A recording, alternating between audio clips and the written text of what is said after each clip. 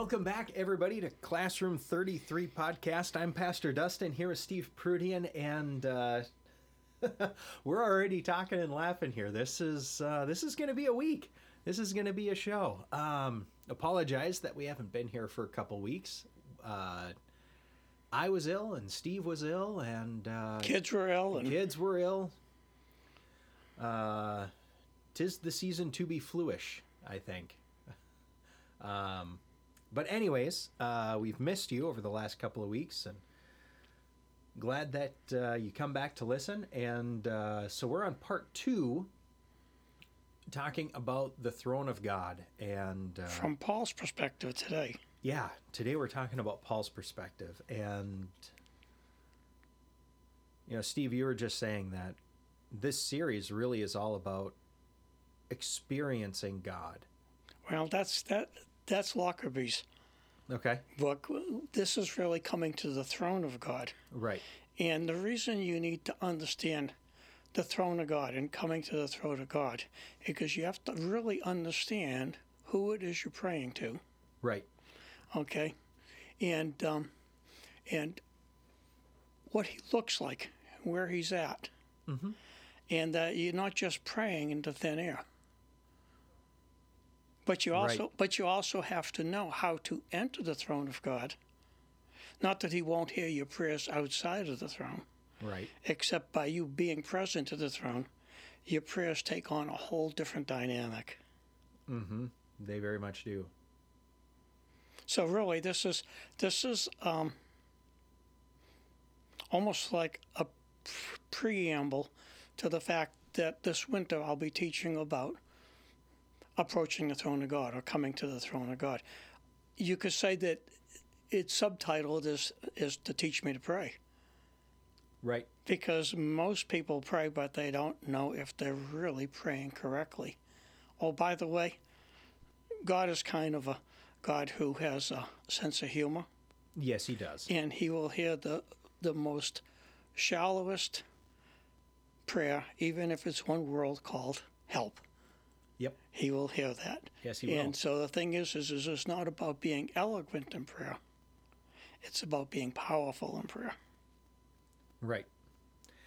A powerful, ugly prayer is still a powerful prayer. That's right. Even if you don't know what you're saying, even if you don't know how to say it. There was a movie a while back called The Apostle. I don't know if you're familiar with it. It's not a great theological movie. I'm just going to put it that way. It's not a great theological movie. But because the main character is a person of faith, I mean, it falls into that Christian movie category. And it was Robert Duvall, I believe, was the actor. And he goes through a crisis of faith. And it's self-imposed. I mean, anyways, at this one point in the movie, he is praying. He's in, I think he's at his mom's house back in his childhood home, and he's upstairs and he's praying and he's talking to God and he's being a little aggressive about it. And he's pacing around the room. He's shaking his fist. He's calling out to God, crying out to God. And all other things aside, that's a guy who knows how to pray. It was powerful. It was emotional. It was from the heart. It wasn't calculated. He wasn't thinking about the words that he was using. He was just pouring his heart out to God. And it's a pretty powerful scene in this movie. So I had that thought come to mind when you're talking about it doesn't have to be pretty. I'm going to blame the school system. I'm just going to go ahead and do that. I think we have been trained that, through the writing of papers and everything has to be grammatically correct and it has to be written in a certain way. I went through school. I got a master's degree. And I did not get a great grade. The first paper I wrote every semester for that teacher didn't get me the best grade in class because I was learning how to write to that teacher. And we get that same kind of mentality. This is where I'm blaming the school system, because we get that kind of mentality when we're praying. I have to pray. What I'm saying in my prayer is being graded. And I need to do a work. If I want my prayer to be answered, my prayer has to get an A. No. I will, first of all, the only F you can get on prayer is not praying. And I know of, even in my own life, I know of a lot of prayers that would have been graded a D that got answered. So we have to figure out a way to put this mentality aside and understand kind of what you're talking about with this throne room idea, is that it's being in the presence of God that matters, not really what we say. And I'm going to use, because we talk about the throne room and we talk about kingdom and we talk about that a lot. I've actually throughout my life been fascinated by the feudal era and understanding, what the system of lords. Lords and knights and sires and, all the different classes of people down to the peasant and the serf. And the reality is, if you're asking the king for something, but you're standing out in a field on the edge of the kingdom, that's not going to get answered. If you're standing outside the castle walls asking the king, it's not going to get answered. If you're inside the walls, it's still not going to get answered. You have to go up to the castle. You've got to walk through the doors, and you have to enter the throne room to be considered, to be heard, and to be considered. Now, that analogy does break down because God can hear us anywhere, anytime. But to go to what you had mentioned briefly before we started recording, that God's always there. He's not hiding from us. We're hiding from him. So we want to have, I have a tendency, I want God to come to me and answer my prayer. I don't want to go to him to have him answer my prayer. I want him to come to me to answer it. And that's backwards. You became the Lord Almighty, and he became the servant. It's humanity. We fall into that pit. We fall into that trap. It's easy to do. And yes, that is something that I battle with. You were talking about the fact of the protocols. Yes. It's a protocol. Sure. But what's interesting is that, remember the expression in the Bible that says, man looks upon the outward appearance, but God looks upon the heart. Yep. The outward appearance of man is a man feels like he needs to come in polished. Oh, absolutely. Before God, for God to be able to honor his prayer. But the reality is that man has no polish in himself other than the polish of Jesus Christ. Right. Now, the other thing is that I don't know any man who can speak Godese. However, True. However, the Holy Spirit can take any man's tongue, his language, his thoughts, as confused as they are sometimes, and speak Godese unto the throne of God. Right. So the thing is that when Jesus said, okay, he was sending the Comforter, Yes. he was also saying that he was sending the guide, Yes. and he was also sending the one who would speak on our behalf. Yes. So subsequently, no matter how we pray, the Holy Spirit will make it right. Yes. And I count on the Holy Spirit to do that. Now, the thing that I'm somewhat reminiscent of are people who rely upon prayer books. They rely upon what other people wrote and they make them their prayers. Now, I don't want to degrade or malign anyone. However, Right. There was a person who married into my family who was a certain faith, Okay. and that particular person had a set of beads, and that person would take the set of beads, and based upon the day that that bead represented, would read the prayer out of the prayer book. Right. And I didn't understand that, but then as I went along, I understood that this was the way of that particular faith, only because that particular faith didn't think that most people would have a prayer that would be worthy enough to be said. Right. And there's, in church liturgy, I think we work on the extremes in that regard. And I will maybe rebut a little bit on the dependence on prayer books. Because it really depends. I don't have an issue with the books. The issue would come more from, I don't want to say a dependence on them, but a heartless reading of them.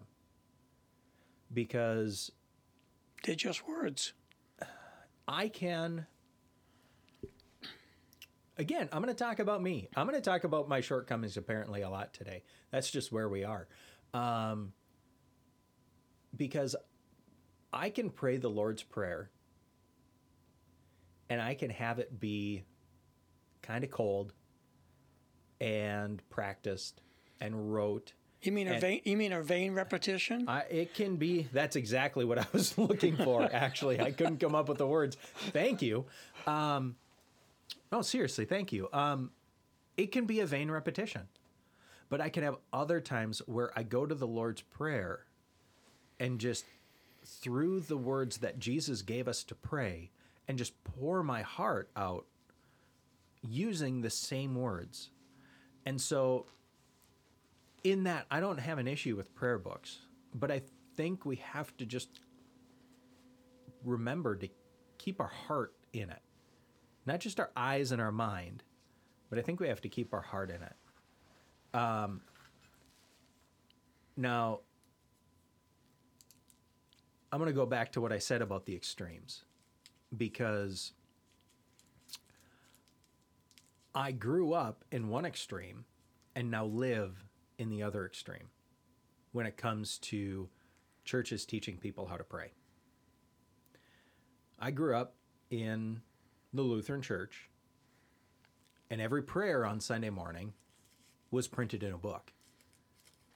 And it was all read together or read for us. Either way, every word is printed in the book. And that grows the dependency on the book and doesn't teach me how to pray from my heart. Now, like I said about the Lord's Prayer, there are still people in that church that read those words on Sunday morning and through those words are pouring their heart out to God. And I think that's a beautiful, beautiful form of worship. And not really a whole lot different than singing worship songs. Because sometimes when you're singing the worship song, you're just singing the words that are on the screen. And sometimes the music and the words, they cause you to pour your heart out to God. They just do. But now, on this other extreme, this other liturgical extreme, we don't have any printed prayers. And,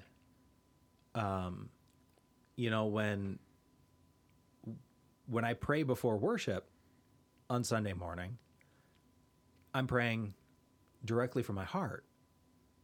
I don't have any place to come from. I don't have it written down. I don't have it practiced. I do it week after week, so there becomes a comfort level and It's called being accustomed. Right.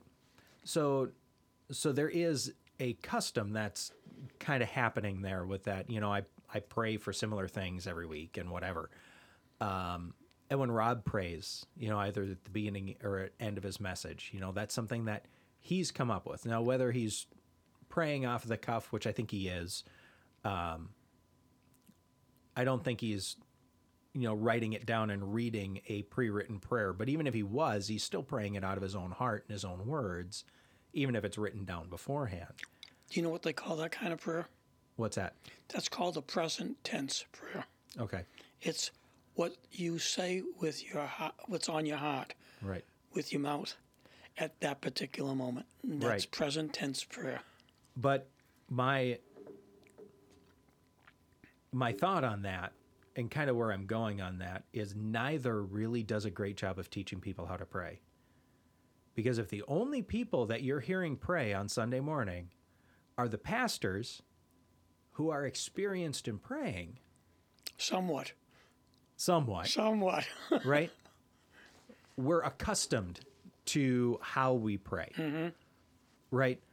However you want to take that, I pray the way I pray because that's the way I've learned how to pray. That's who you are. Right. That's who God has made you to be. Right. And if you pray differently, God will say, who is that person? Right.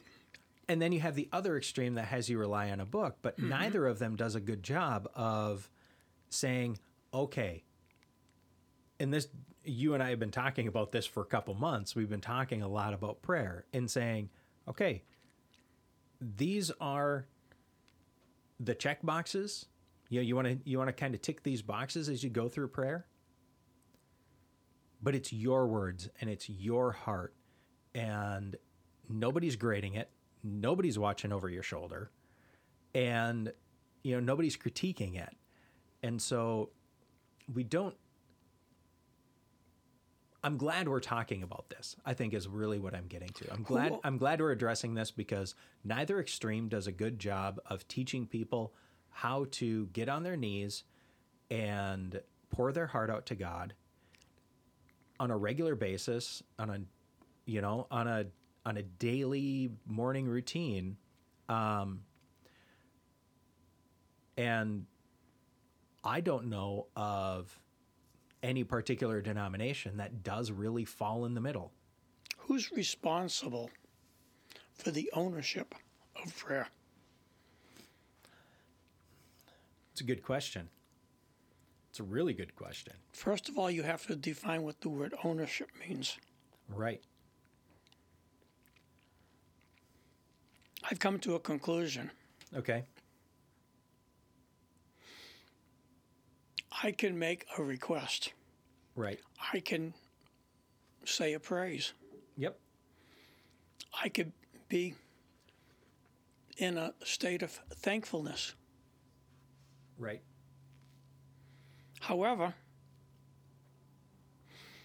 I can't answer my own prayer. So therefore, I give the ownership of what I can't do myself unto the one who can do it. Right. So I give my prayer literally permission to God to deal with that prayer. Now, once I've given that request up to God, I've relinquished my holding of it, my possession of it, Right. because now it's His possession. Right. So, but subsequently, I think all of us in some sense want to still have a string attached. We still want to be holding on to it in some way. I think what we want to do is we want to have a string so we can ring God's bell. Say, hey, remember our request? Mm-hmm. Well, the fact is that he doesn't forget anything, so how could he not remember your request? Right. But the thing is he speaks the whole picture. You know, I was thinking about, you're talking about prayer, and did you know that God specifically puts in prayers of failure in the Word of God? Yep. And the thing is that the most often quoted prayers of failure comes from a person that God loves the most. Mm-hmm. King David. Yep. Okay? But King David didn't pull any punches. No. Okay? When he told God that he was upset, he told God he was upset. When he told God he wanted to take revenge on people, he would tell God he wanted to take revenge on people. But Right. David would take it to God in prayer. He would, yes. Oftentimes, we feel that we don't need God as long as we can manage it. Right. Because when we can't manage it, we basically throw the hot potato over to God, and we say, catch this one. Yeah. Here, God, catch. Right. You know, and I feel like it's almost like a comical skit. And so God would say, another fine mess you got me into. Yeah. Because oftentimes in our humanness, we do create messes. We do. And you know what? I'm glad that God has a sense of humor. I am too. And I'm glad that God loves us unconditionally. Mm-hmm. And I'm glad that He doesn't hold against us the fact that we don't come in the right form. But the fact is that we come. Yes.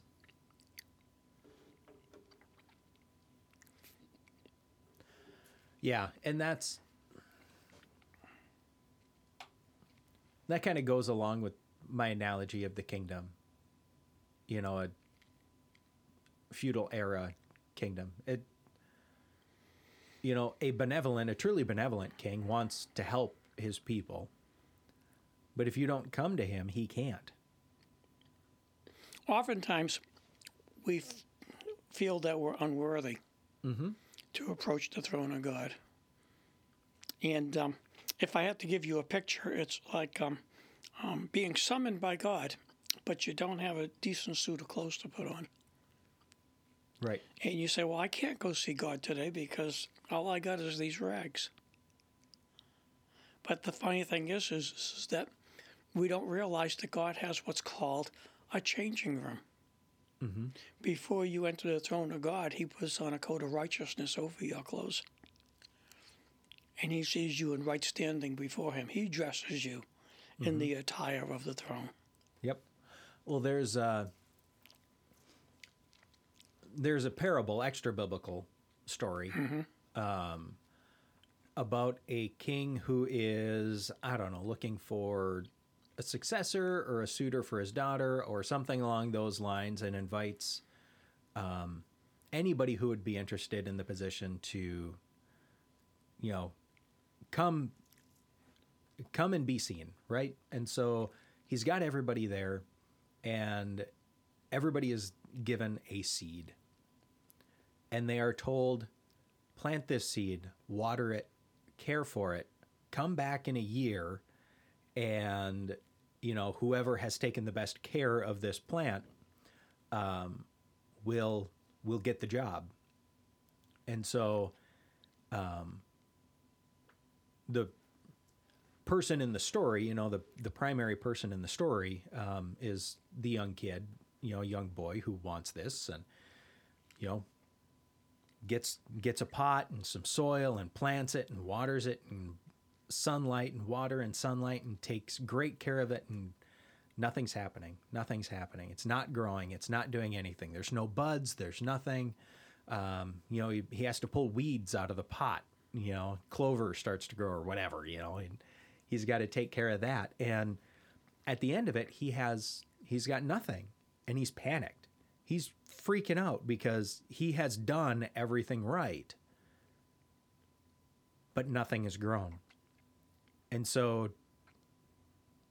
with dignity, but shame at the same point, he takes his not grown seed and pot to the castle on the subscribed day. And you walk in and there's all these different plants, and they're tall and they're colorful and they're beautiful and all this and that and the other thing. And the king sees him and calls him forward, asks him what happened. Well, I planted the seed and it didn't grow. I watered it. I gave it sunlight. I did all this. It didn't grow. And everyone else is sent away. And then the king reveals the secret. All the seeds that were handed out had been boiled. They were all dead. He was the only honest one. He came honestly to the throne room. He came honestly with exactly what he had.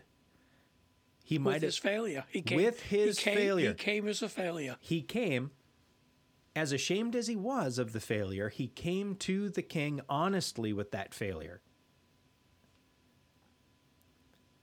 And he was the one who ended up winning whatever he was the one that won favor by being honest in his failure. God knows. Oh, he sure does. The outcome right from the beginning. Yep. And we don't call him the Alpha and the Omega for no reason at all. Right. That's Psalm 139, wasn't it? I believe so. Yep. The God who knows the beginning from the end. So where is the beginning? It's at the end. The beginning.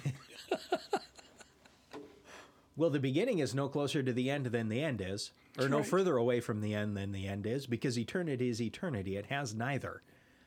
But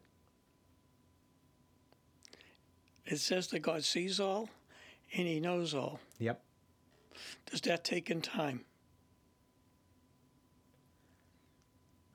All is still all. All is still all.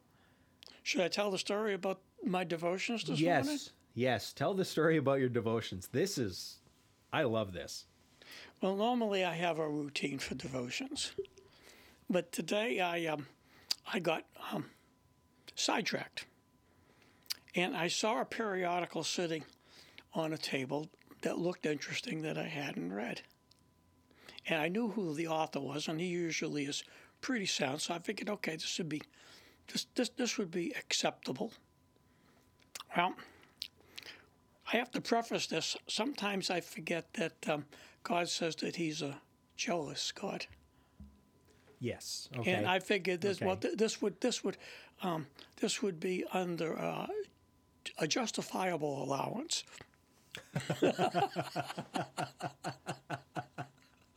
So I read this article, and I got done with the article, and all of a sudden I had this. For those of you who don't know, God will speak to you in a wee small voice.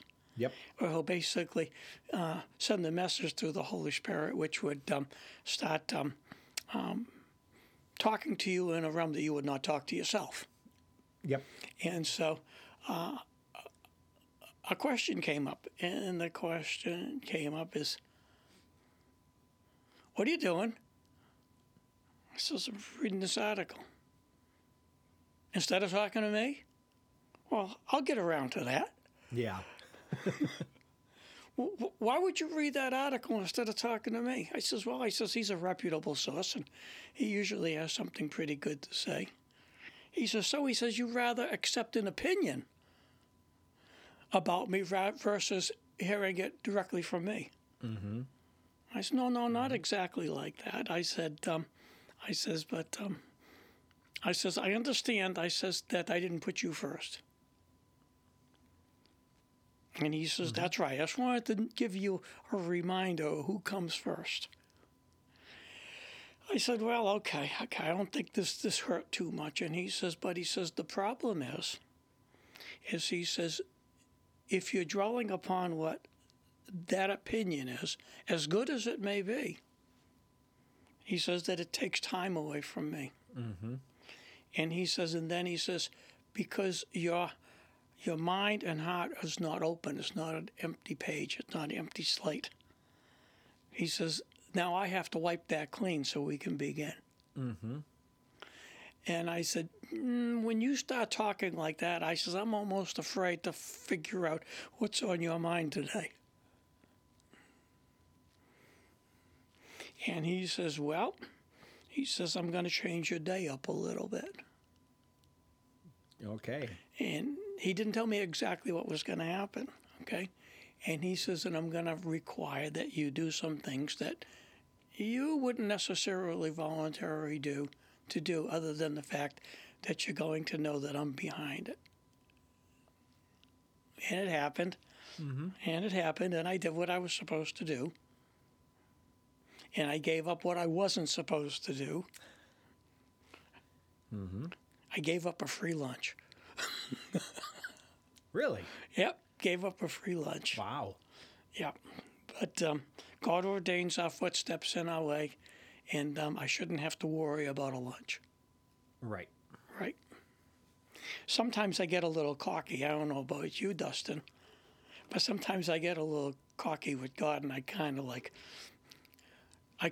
test him. But the reality is the joke is on me. Yeah.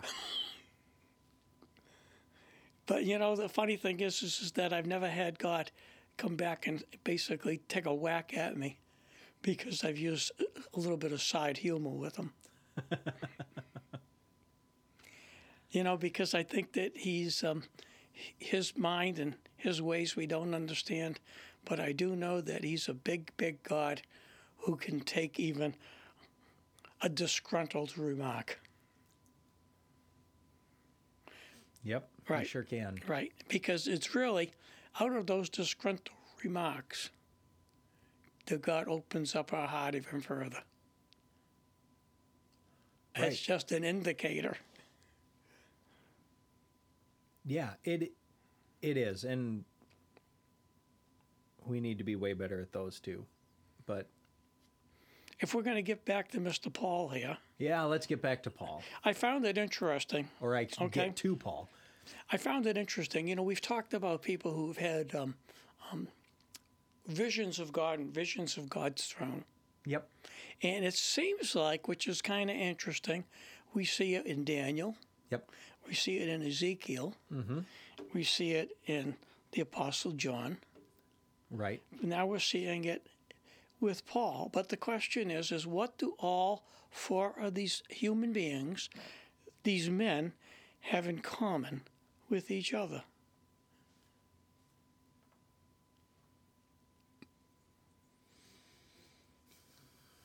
The prophets. Yeah, no, well, yeah, you could say they're prophets, and apostles still considered a prophet. But the one major thing that they all have in common, even though some of them lived way before John and Paul, Right. is that they were all men of prayer. Yes. Okay. And in every case, it was really in their time of prayer that they met the Lord, that they met God. Sometimes God came to them, sometimes they went to him, depending upon how God was going to speak to them. Right. In this particular case with Paul, Paul says, I don't know what happened. Right. He says, I don't know if I went there. He says, or something else was there. He says, but he says, I'm just telling you, I don't know if it was physical. I don't know if it was spiritual. He says, but here's the spiritual lesson. Mm-hmm. And would you like to read that, Dustin? It's in 2 Corinthians 12, verses 2 through 4. All right. So Paul's talking about visions and revelations of the Lord. He says, I know a person in Christ who 14 years ago was caught up to the third heaven, Whether in the body or out of the body, I do not know. God knows. And I know that such a person, whether in the body or out of the body, I don't know, God knows. Such a person was caught up into paradise and heard things that are not to be told, that no mortal is permitted to repeat.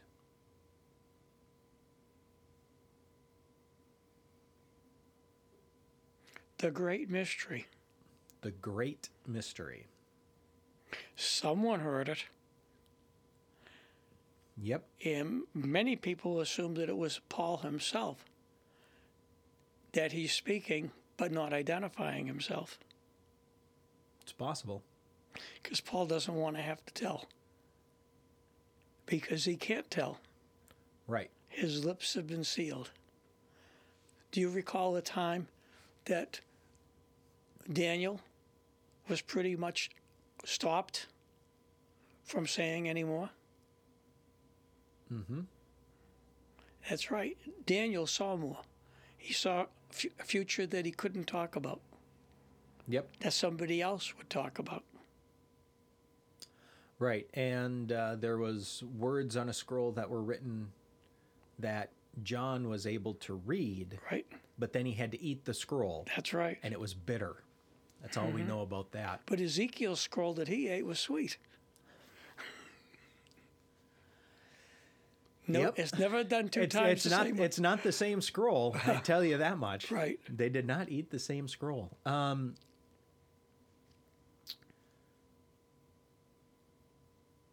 Yeah, I don't know. I was thinking about Balaam when he was hired to curse the Israelites. He was only allowed to speak blessings. Yeah, it's entirely possible that Paul was not able to, that it was him, and he just wasn't able to say that. He's not allowed to say that. He's not allowed to say that. Right. It could actually be another person. Do you ever wonder we about don't the know. great mystery? That's part of the great mystery. I don't. Yeah, and when John writes, he's revealing more of part of that great mystery. Right. And you know the reality is, What's that? we're players, we're characters in that great mystery. Yes, we are. And someday that mystery will be revealed. Mm-hmm. But it'll be revealed in the land that it's meant to be revealed in. Mm-hmm. When God's children are all at home, Right. then it'll be revealed. However, let's say you had a dream or a vision or an experience like Paul had. What would be your reaction?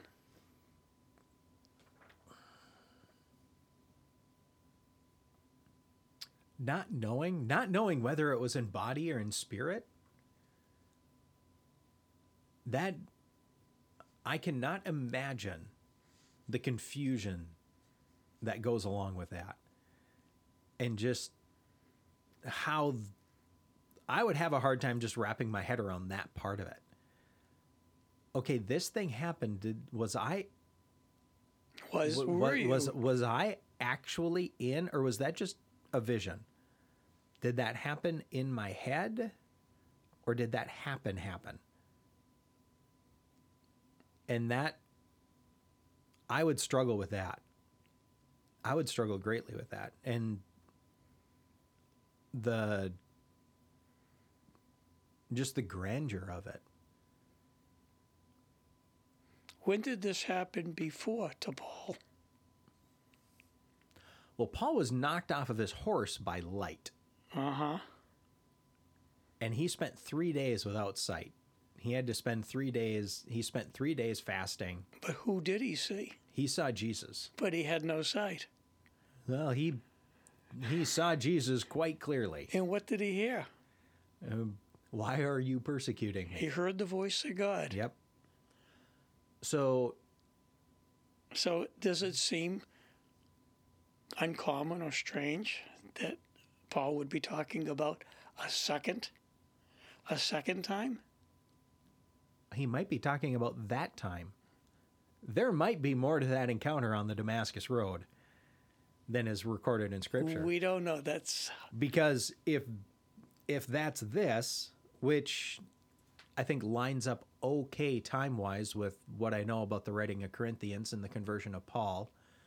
14 years could make sense for that. It doesn't make sense for it to be John's revelation No, because totally different. that would have been as many as 30 years after Later. this. Yeah, 35 So, years. Yeah, so yeah, there's definitely some questions that come along with that. It could very well be the Damascus Road experience, and he's only able to share what is recorded in Scripture. That's right. That's right. The thing is that, can this happen to you or me today? Absolutely, it can. What's our reaction? Have you prepared for a reaction? I haven't. Think about it.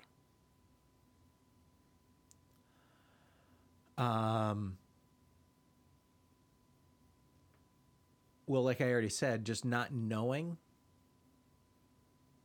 I'm an incredibly logical person most of the time, and I would struggle. I would struggle to believe that it just happened. I would struggle to accept it. I think. Now, look at what happened to Paul after his encounter with Christ on Damascus Road, and look what happened to John when Jesus came to visit him on the island of Patmos and took him to heaven and took him to the future and showed him what happens in the end. I think Paul was a pretty logical person. If he was a lawyer, he had to be a logical person. Right. I think he was, well, and we see it with Mars Hill. He's incredibly intelligent. And so I very much can kind of put myself into his place in that regard. But he didn't question even for a second. He had a double title. Did you know that? No, Yeah. I guess I didn't. Paul had a double title. Okay. He was a Pharisee of the Pharisees, Okay. which meant he was Dr. Pharisee. So when I do very much relate to Paul in a lot of the ways with what he writes and how he writes and his story, and especially in that logical, intelligent side of it, because I think there's a relationship there. So I relate to that. He's what's called an instructional preacher, Right. because most of his work is actually disciplined. Right. But I think about how would I react to that? And right now, I think that I would struggle to believe or accept it. You would be just like him, and you'd be just like John. Yep. You'd be struck dumb. I would be. Okay, you'd be basically just in awe, okay, of the presence that you were taken to. Mm-hmm. And it would leave you virtually speechless. And at that point in time, with you being speechless, God can really speak to your heart through his heart. Right. Absolutely. So the reality is that this could happen any one of our lives at any time that God deems so. Yeah, absolutely. And you know what? I don't think that my reactions would be much different than anyone else that God reveals himself to. It's interesting that whenever God usually sends an angel, what does an angel usually have to say? Stand up. Don't be afraid. Don't be afraid. They Why? say two things. They say don't be afraid, Right. and then they say stand up. Don't worship me. That's wrong. And why do you think they say that? Because of the magnificence, Right. the sheer magnificence, the sheer glory that even an angel is just emitting from being in the presence of God. Right. Okay? And that is just what you call them, like a reflective glory. Yes. But when you stand in the presence of God, there's nothing reflective there. Right. That is Okay. pure emission. That's blazing glory. Okay, so I think that that oftentimes when we go to prayer, we need to go to prayer to see the blazing glory of God. I'm going to tell you a little story. Okay. Okay, it's theologically not proven, Fair enough. but I will tell you the story because it lends some thought to it. Okay, we know that one of the pictures, the ones that primarily the Apostle John talks about, and we also know that when Isaiah, he has a similar picture. Right. And it talks about the heavenly host, okay, saying, holy, holy, holy. Yes. And most of the time we think that they're just singing a song because in Revelation it is a song. In Isaiah it's not a song. It's a statement. Right. So the question is why do they keep repeating that word in both cases? Why do they keep repeating that word in both cases? And 3 times. And 3 times. Well, think about this possibility. Okay. Who is in control of everything? Ultimately, Everything. God. Who is control of everywhere? God. And who is control of everyone? God. So, the holy is actually an acclamation of what God is doing. And so what happens is I want you to picture this in the throne. Okay. An angel just shows up. And the angel comes and he stands before you. He says, God, he says, the mission you set me for on was a success. All right. Okay? That person is doing your will, what you set me for. And all of a sudden, all the angels go, holy, holy, holy. Mm-hmm. Okay? And this goes on continuously because who are the angels? They are the servants and the messengers of God. Okay? Right. People think that all they're doing is just standing in one place. But based upon the scriptures we have, they're not standing in one place. They're constantly on the move, Right. doing God's work as his servants. Mm-hmm. But you know what?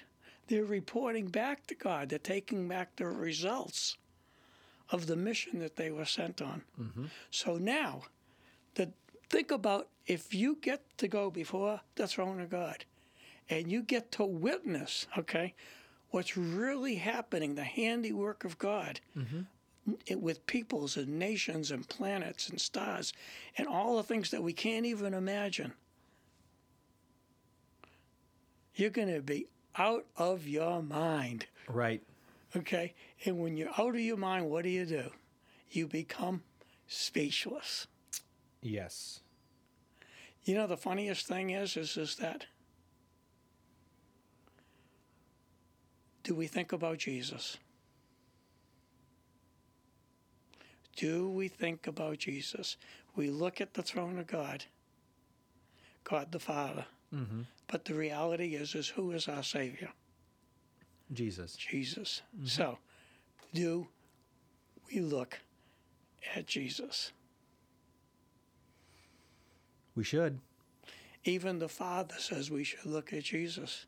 Mm-hmm. Because whose prayer does God honor? Christ's. He honors his Son's request. Yep. So the reality is that we should never forget the fact of the sacrifice of what Jesus did for us, and that he's our high priest and he's our advocate before his Father. And sometimes we forget that. Mm-hmm. And Jesus, being who Jesus is, he doesn't show any displeasure until we learn to the fact that we're neglecting our Lord and Savior. Mm-hmm. But he still remains our Lord and Savior. Yes, he does.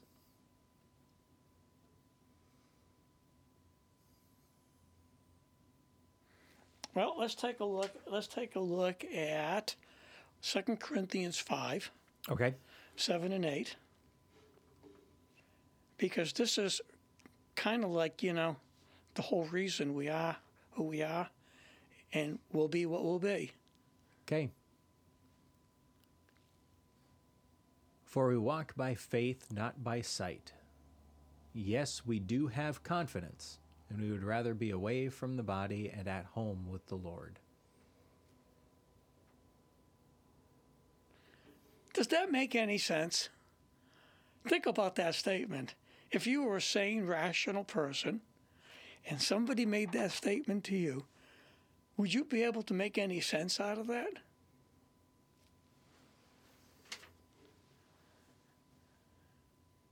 Maybe. But where's the value? Where is the value in that statement? well, if we go back, I'm going to include verse 6. Okay. And he says, we are always confident, even know that while we are at home in the body, we are away from the Lord. And I think that's kind of the hinge point on this verse, is that we have to always, that's our, Jesus is the reason for our hope. He's the reason for our everything. Everything that is good is only given to us because of and through Jesus.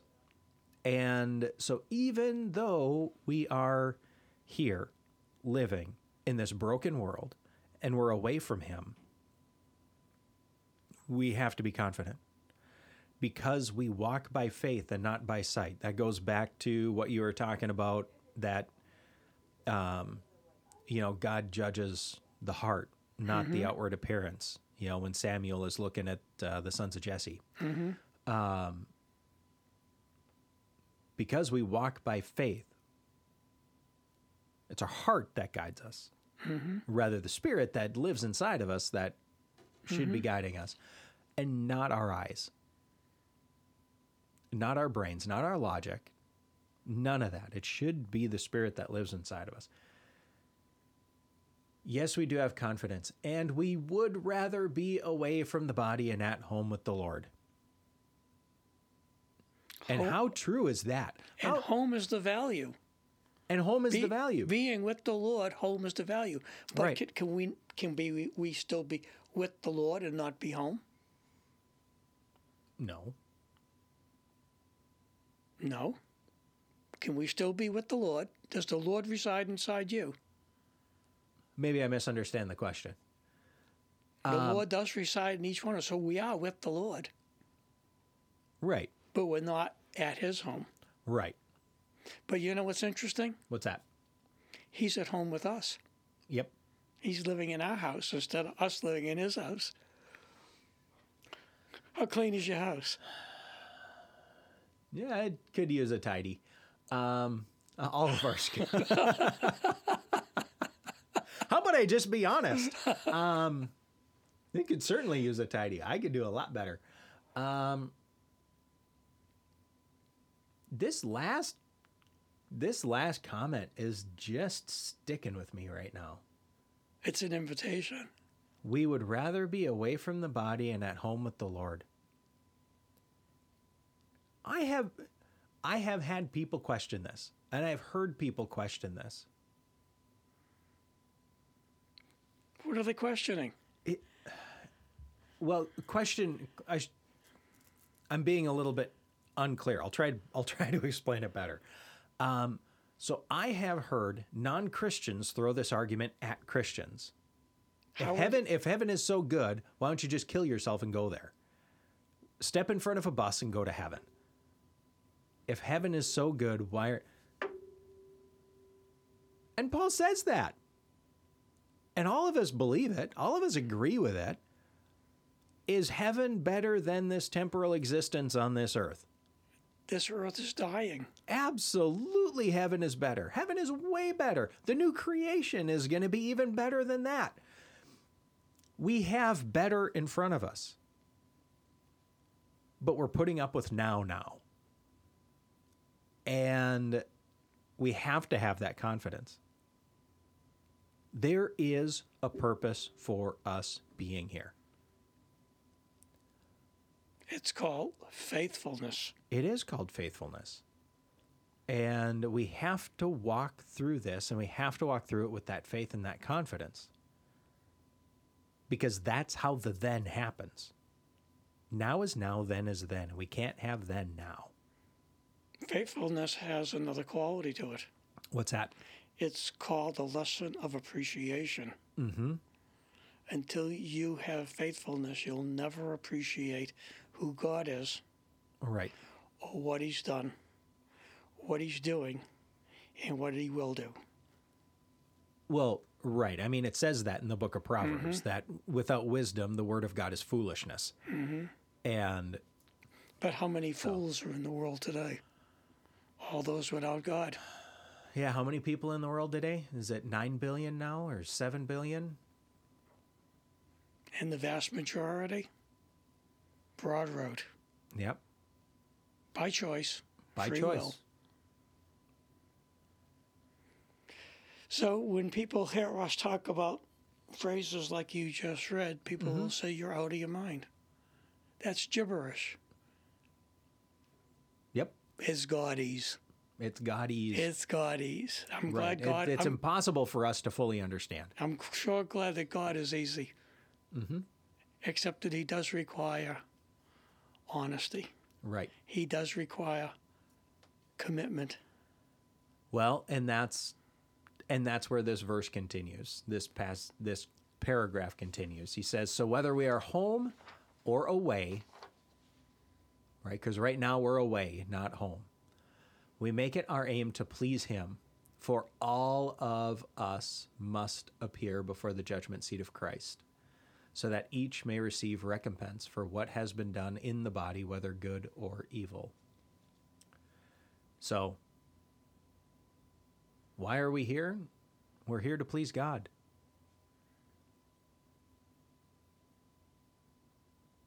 Do you know the first time that Paul ever recognized that there was a God with glory?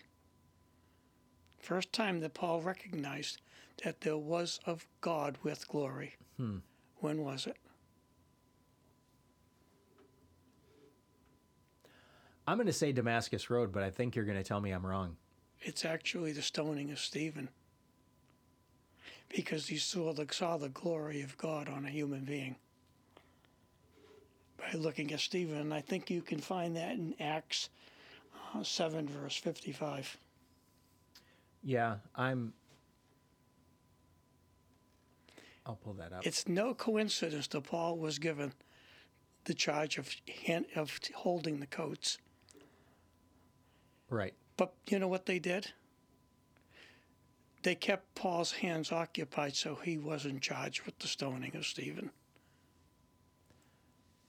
Yeah, and yeah, when Stephen dies, Paul's He knows something's it's happening. recorded. Yep. Chapter 8, verse 1, and Saul approved of their killing him. He approved of it.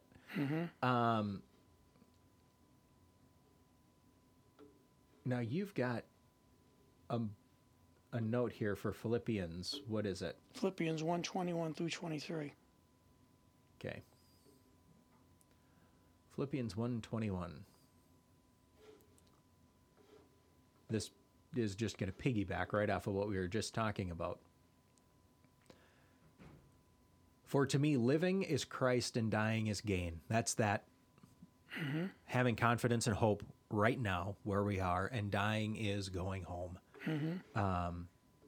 If I am to live in the flesh, that means fruitful labor for me, and I do not know which I prefer. I'm hard pressed between the two. My desire is to depart and be with Christ, for that is far better. But to remain in the flesh is more necessary for you. That's doing the work of God. I mean, that's what he was just. That's ministry. He's writing the same thing we just read in 2 Corinthians, but he's writing it a little bit differently. I think he has grown. He has aged a little bit and become a little bit more tender-hearted. And writing to a different character church. Well, he's writing to a very different church. That's very true. But to remain in the flesh is more necessary for you. Since I am convinced of this, I know that I will remain and continue with all of you for your progress and joy and faith, so that I may share abundantly in your boasting in Christ Jesus when I come to you again.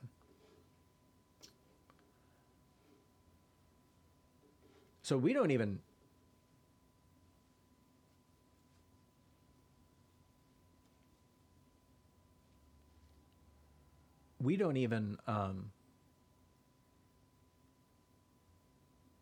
have really a choice to live or to die. Our choice is just to live and to do it for God. To live eternally. Yes. Yep. And guess what? Christ Jesus came to this earth knowing the difficulties that man faced. Mm-hmm. And the reality is that he did that as an example for us to give us courage to be able to face the same world that he did. Right.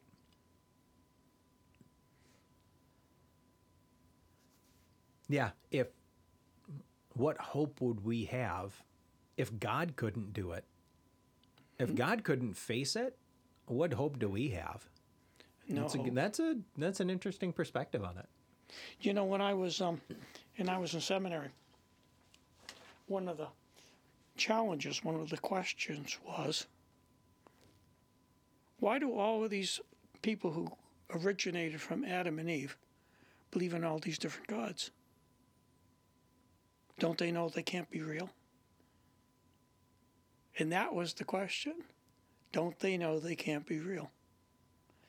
And the answer from the person who was actually doing the teaching, he says, "Oh, you don't think they're real, huh?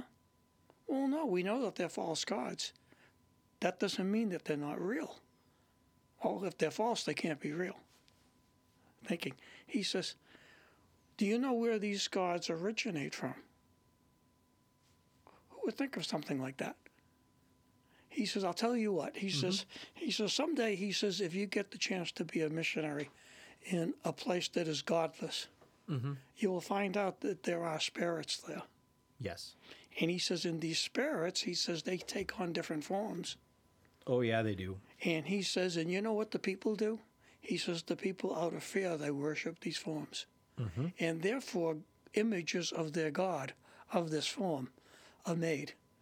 And they worship him. He says, those are very real spirits that have very real power that those people have really experienced. So the question is, well, why wouldn't they just accept Jesus over these other gods? And you know what his answer was? What's that? They're waiting to see Jesus. He says they're waiting to see Jesus. He says they want to see Jesus, but they know that they can't make the gods that they do know angry. Right. Which is where the Great Commission comes into play. Because we have to then bring Jesus in to them. Because if we bring Jesus into them, remember when Christ during his ministry sends the disciples out, and then he sends out the 72, and he sends them out to do all of the things that he has done. There is somebody that has been charged with going to that place and bringing Jesus there and doing spiritual battle. Did you come to Jesus, or did Jesus come to you?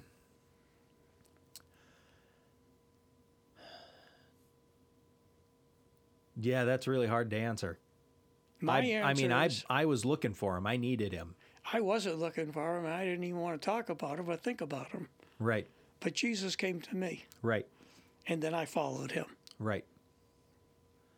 But that's, the people that you're talking about, though, these cultures where there is where God doesn't basically exist. He's not known. He still exists. He's just not known. But there's demons there. Those are the spirits that they're dealing with. They're dealing with demons. And it takes Jesus coming in to get rid of them. And in some cases, very rare, but in some cases, Jesus will just show up. In some cases. In some cases. In the majority of those cases, that's where we as people have to do, and this is what Paul is saying, right? My desire is to depart and be with Christ, for that's far better for me, but I must remain in the flesh because that's more necessary for you. That's why God has us here. He has us here to go into those places. There is somebody either previously living or currently living or soon to be living who is called to go into that place and bring Jesus into that place and do that spiritual battle. And what's that person called? That person is called a missionary. He's also called a witness. Yep. Because he's witnessing what Jesus has done in his life. And the reality is without a witness, Yep. all you have is a philosophy. Isn't that the truth? With the witness, it's called a testimony. That's exactly right. And a testimony is what? A living truth Yes, it is. versus a hypothetical truth. Mm-hmm. And poor old Pilate, he didn't recognize the truth who was standing in front of him. His wife did. Yes, his wife did. And she cautioned, Yep. but it wasn't politically expedient. Mm-hmm.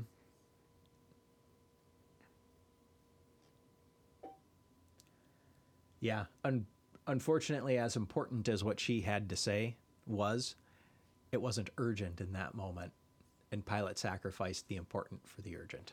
Well, Pilate knew that he was going to be facing a riot He did. if he didn't give. So he gave.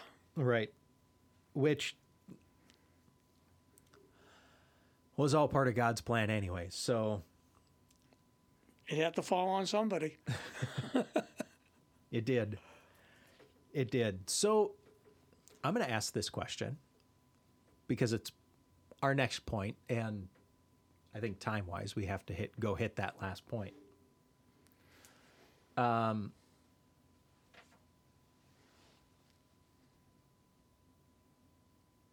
Paul is writing about being with Christ as being home. How do you enter your home? Through a door. What's your attitude about going home? It's where I expect to be. It's where I end my day. Do you ever pause at the door? Only if I can't find my keys. Do you ever wonder about whether you should or shouldn't go in? Never wonder about that. Are you ever uncomfortable or insecure about going into your home? Sometimes I've heard water running from the outside on some homes. Okay. And then I'm a little apprehensive to open that door. But you don't walk into your door at home timidly. No, because I belong there. Right. Right. So how should we be entering the throne room of God? Boldly, because we belong there. Exactly. Right. With confidence. Yep. Okay. With a spring to our step. Absolutely. And that's Hebrews 4:16, which is our next verse. It says, "Let us therefore approach the throne of God with boldness, so that we may receive mercy and find grace to help in time of need." What's the word boldness mean? We tend to, as a culture, equate boldness with arrogance, but that's wrong. Boldness is different in that I can boldly do that what I'm supposed to do. If I'm not supposed to be doing it, I think that's when it really turns into arrogance. I walk into my home boldly. There's really not much to it. I turn the knob and I push the door. Great faith. Yep. That's another word for boldness, is you approach God with great faith. Right. Because he is a great God that deserves great faith. I walk into my house confidently with my head held high, It's not boisterous. It's not loud. There's no bravado that goes with it. That's not necessarily bold. I walk into my house like I belong there. I walk in like I own the place. I set my stuff down. I take my shoes off, hang my coat up.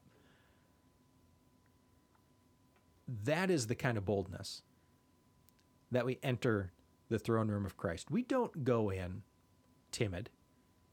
You don't go in looking at your shoelaces or counting your toes or the tiles on the floor or whatever has your head downcast.